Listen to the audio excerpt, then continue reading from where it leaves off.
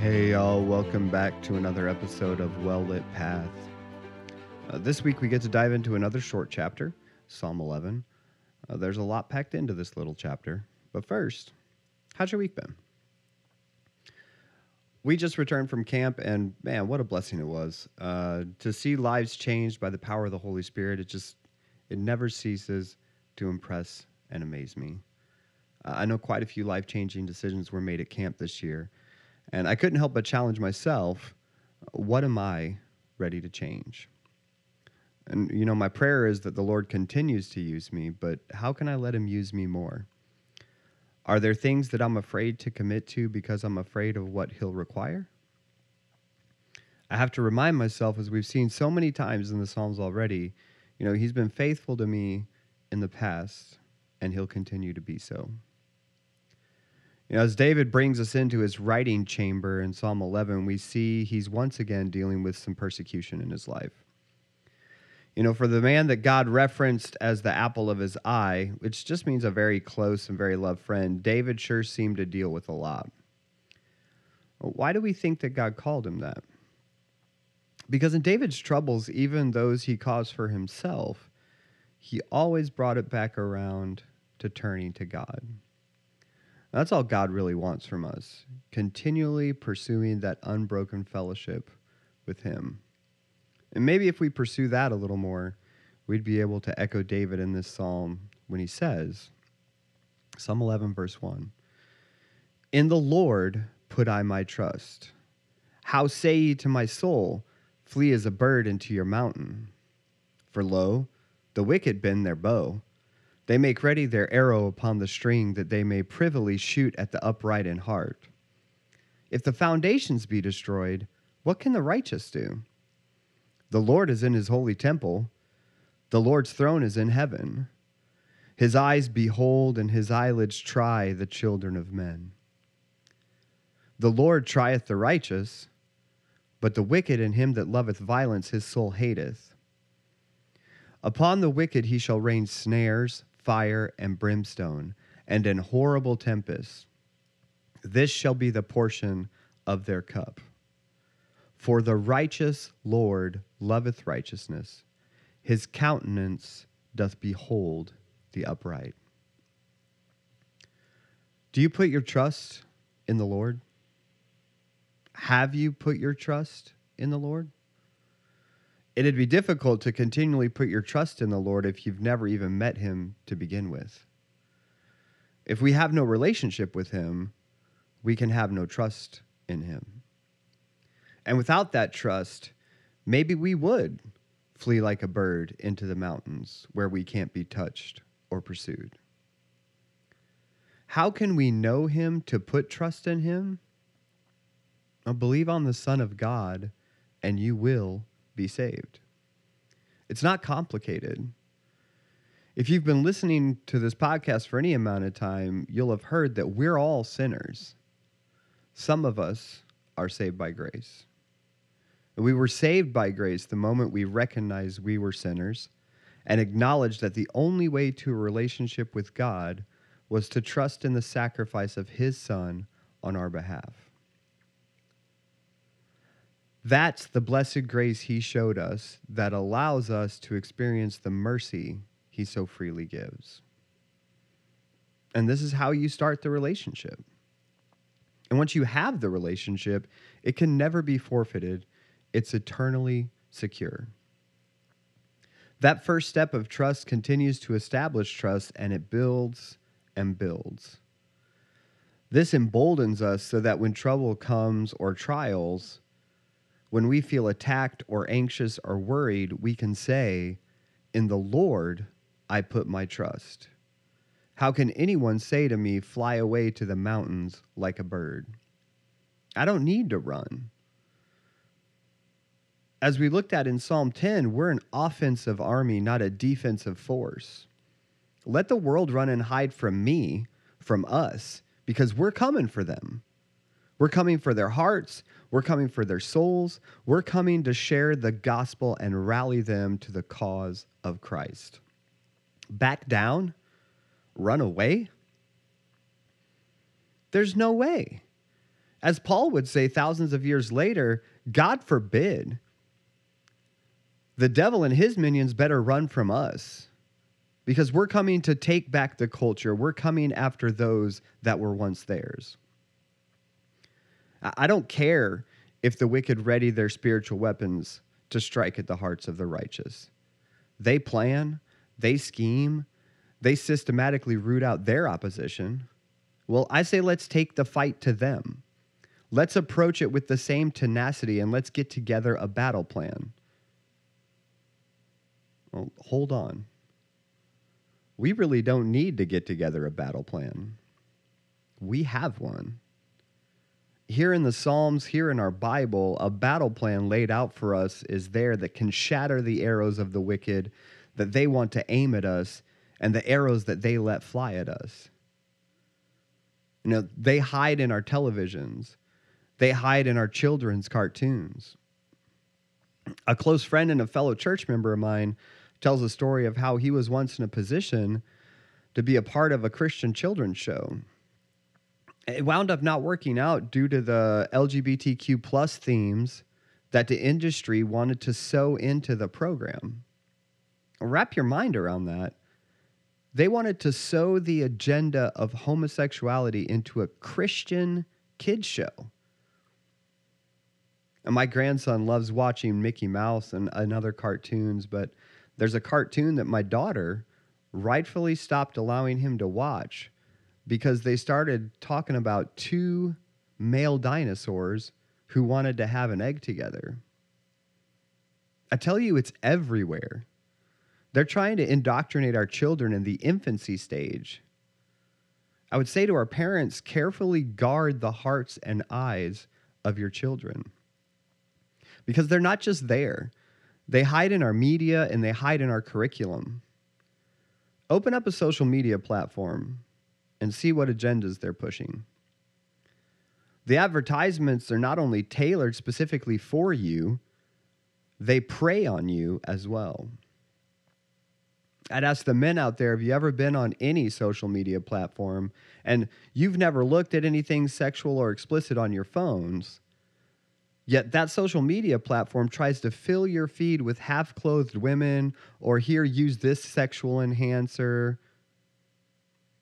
You know, if we're seeing targeted ads like this, how do you think these platforms are going after our kids, after our wives?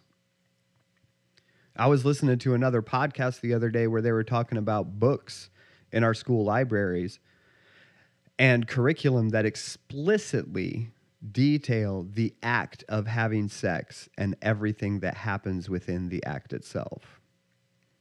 And this book is targeted at third graders.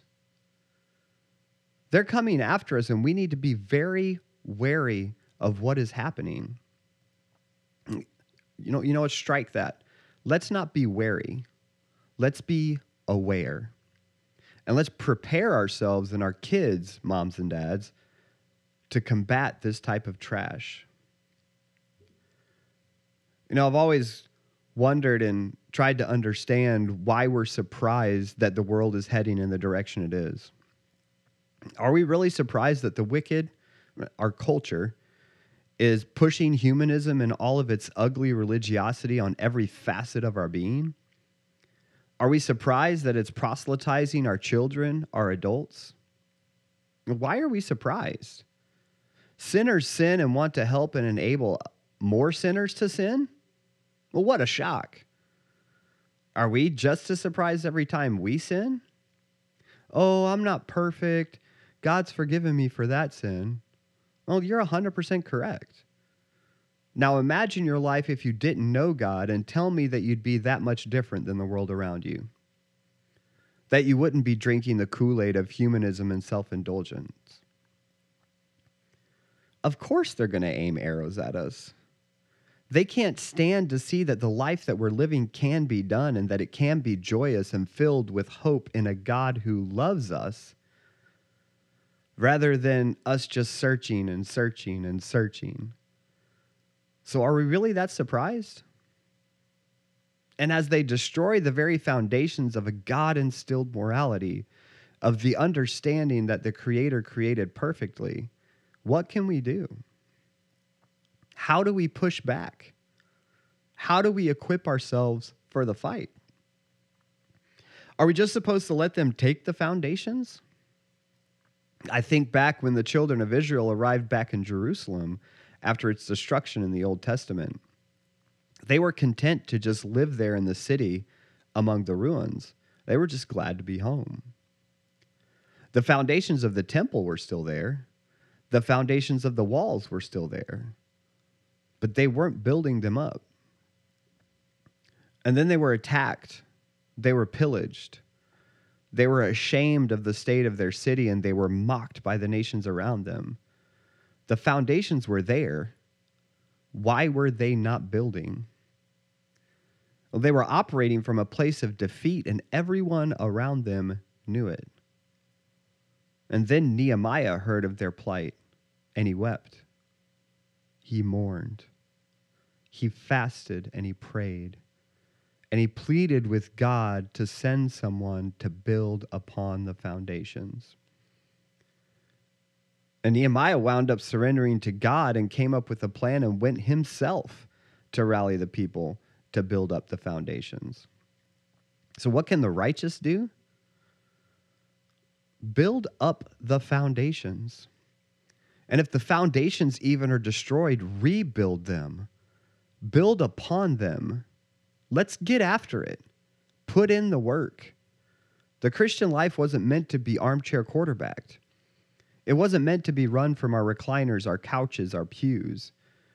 It was meant to be lived out in our workplace, in our community, in our classrooms, in the halls of our higher learning, in our hospitals, in our service industries. It was meant to be taken to the battlefront of our courtrooms and our cities. It was meant to be bold. It was meant to be loud because it was meant to be a battle cry. Our faith isn't shattered if the foundations are destroyed. If society falls, we stand on a firm foundation. Moral foundations can shift. Right and wrong may be redefined by culture, but only God determines the absolutes of right and wrong. His definitions are unchanging, as should ours be. When the foundations are destroyed, rebuild on the true foundation. What better way to assault the strongholds of the wicked than to have a stronghold with which to launch from? So no, we won't flee like birds. We won't retreat into our churches. We won't hunker down and wait it out. Why should we? We have the greater power. We're not supposed to fear the one that can destroy just our body. So what do we have to fear? Are we afraid to speak the name of the one who saved us in the workplace? In the supermarket? Are we afraid to sing his praises in Walmart as we're listening to our worship playlist on our phones? Well, why not sing along? Why not be peculiar? You know, if Target can blast the front of their stores with all manner of wickedness promoting merchandise, can't we walk in singing, "Our God is greater, our God is stronger, God, you are higher than any other"? Well, Tom, what if we get kicked out? I challenge you to take the thought process of, go ahead, kick me out. Christ said they hated him. They're going to hate us too. And if we're not hated by this world, that should cause us to ask ourselves, what are we doing wrong? Do we think that God isn't watching? No, he knows. He sits in his holy temple. He sees all from the throne of heaven. His eyes behold, his eyes capture all of it. We seem to think that God is only in the places that are bright and shiny and well lit. Unfortunately, God's also in the darkest of places where the most evil deeds are done. The dens of this despair and the seediest, most vile places you can imagine. God is there too. And he looks at it all with a studying eye. Now, Spurgeon adequately points out in this passage that all mankind, when examining an object, will hold it up and squint at it a little. God squints too, and he sees to the marrow of the wicked. He knows their dark and evil thoughts, and he'll hold them accountable for even their thoughts. On the flip side of that, he sees our thoughts too. Do we not think that he examines our lives just as closely as he does those that do not live for him? Or the scarier thought is, does he examine our lives even closer than theirs? And if he were to examine our lives with that kind of scrutiny, what would he see? Would he see that we may be right to flee in front of the opposition? Maybe we're not close enough in relationship to him to tap into the power that we have in him, and this is why our heart sometimes tells our souls to flee. It makes it difficult to stand with the righteous when we don't feel righteous. When we have some gnawing sin in the background and we know our heart is hurting from it. As it eats at our hearts like a cancer, there's only one cure for the ailment. As we hold on to that sin, will we let it spread? Will we let it eat away at us? This is what the wicked do. This is why they draw their arrows and loose them at the escaping bird. Any chance to take us down, any chance to damage the cause of Christ. They're consumed, and they want us to be consumed as well.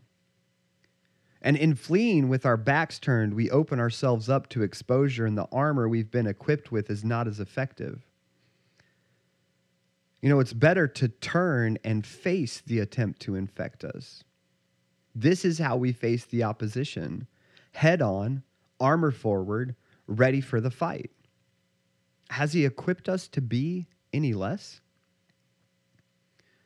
When he tries us, when he searches our hearts, he finds righteousness.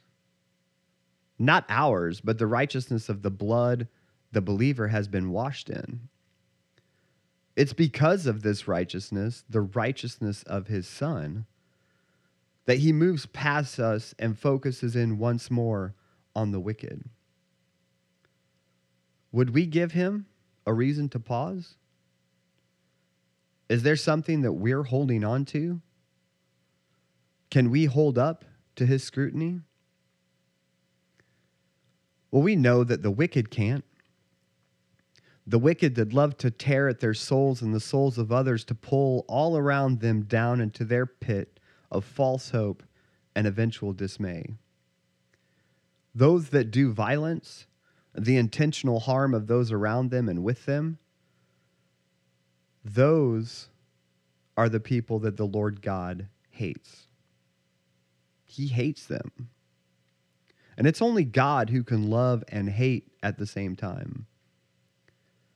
He loves the wicked soul, but he's at enmity, he is the enemy, with the one who chooses wickedness over grace time and time again. And what a great contrast. He loves those that choose him, and we get the benefit from every promise and every blessing we can find in his word. He even loves his enemies, but he cannot force grace on them. And because of this, they've made themselves his enemies. It's similar to when we see in the Old Testament that God hardened the heart of Pharaoh. See, God didn't effectuate the hardening of Pharaoh's heart. God presented Pharaoh with an ultimatum, and Pharaoh's love of wicked things caused his heart to harden against God's command. In essence, God's ultimatum caused Pharaoh to harden his heart because Pharaoh chose to be God's enemy. And the same is true with the wicked today. God says, here's the solution to your sin and your lack of hope for eternity. Here's my gift of grace to you to take freely. Woe to the sinner whose heart is hardened by their rejection of God's love and mercy. All they will experience in the end when they leave this life for eternity is snares. This is a calamity. Bad things await the unrepentant sinner in the hereafter. A lake of fire that burns forever and ever. As Revelation 20:15 tells us that eventually, those who die without a personal relationship of Christ, and whosoever was not found written in the book of life, was cast into the lake of fire. And the preceding verse informs us that this is the second death.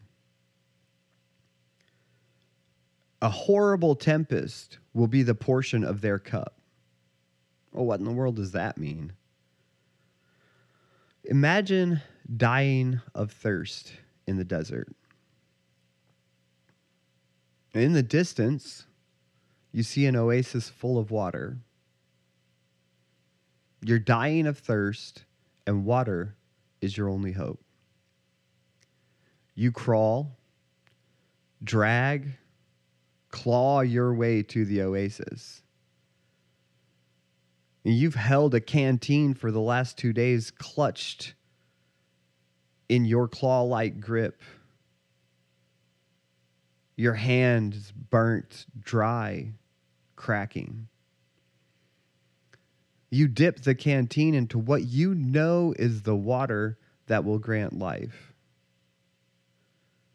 You lift it to your lips, and instead a strong wind comes up and blows the sand and the dust right out of your canteen. See, there was no water at all. You put your hope in a fable, in an image of something that you thought was real, but it wasn't. And as the horrible tempestuous wind that grates the sand across your body like burning embers, you realize you should have taken the water offered to you a day and a half ago. There was a man who said he was living water and that you would never thirst again. Here, have it for free. If only your suspicion hadn't gotten the best of you. Never thirst again? There's no way. Living water? What does that even mean? How could anything free have been good and effective? Your last breath is a sigh of regret, but regret gets you nothing. Christ gives you everything. You chose to make yourself his enemy, and now he can't do anything for you, and you realize that with horror as the rattle of death escapes your lips. Hey, Christian, aren't you glad you accepted the water when you did? As David closes, he reminds us that the righteous Lord loves righteousness. And where does he see righteousness? Well, in the born-again believer, he sees the righteousness of his Son only, apart from all of our shortcomings and failings. And better yet, not apart from them. When he looks at us, what he sees is devoid of them, as if they had never existed. So he turns his face to us. He looks on us fully. We can be in his presence and come before his throne. The same throne he sees the wicked from, we can approach and talk to him at. Converse with him. We get to hear him instruct us and speak to us through his word. He's made us upright. We choose at a point in our past to let go of our desire to be his enemy and to bask in the glow of his marvelous, matchless grace. But do we share it? Really share it? When was the last time we spoke of his grace to someone? The best way to speak of his grace to anyone is to speak of his grace and blessing in our own life. It doesn't take a Bible scholar to witness to an unsaved person. You don't have to quote every verse. You don't even need your Bible with you. The gospel is as simple as Jesus born, died, buried, and risen. How else to convey that truth than to tell the story of how he found you, made you a new creature from a person who was dead in their sins, and together you killed the old man and he raised a new man to life in the power of his eternal resurrection. You want an example of the gospel? It's you. When you tell your story, it's not your story. It's a story of grace greater than all our sin. Tell the story of Jesus by telling of the story of him in your life. Be bold in your faith. Stop trying to fly away to a haven of rest earlier than God ever intended. He'll be our haven in the end, but for now we must contend for the faith. Share the gospel with as many as you can. Tell of every time he's worked in your life. Tell of his blessings in your life and watch him use you to reach people with his gospel in your story. There's some rich truths in this little psalm. What's your story? I'd love to hear from you. Thanks for walking with me a little while as we read the word together. Won't you join me again next week and we'll walk just a little further? If you like the podcast, go ahead and hit that follow button. If you have any questions about salvation or general podcast questions, reach out to us via email at podcast@lakeworthbaptist.org. Go ahead and follow us on Instagram and Facebook by looking for LWBC_publications.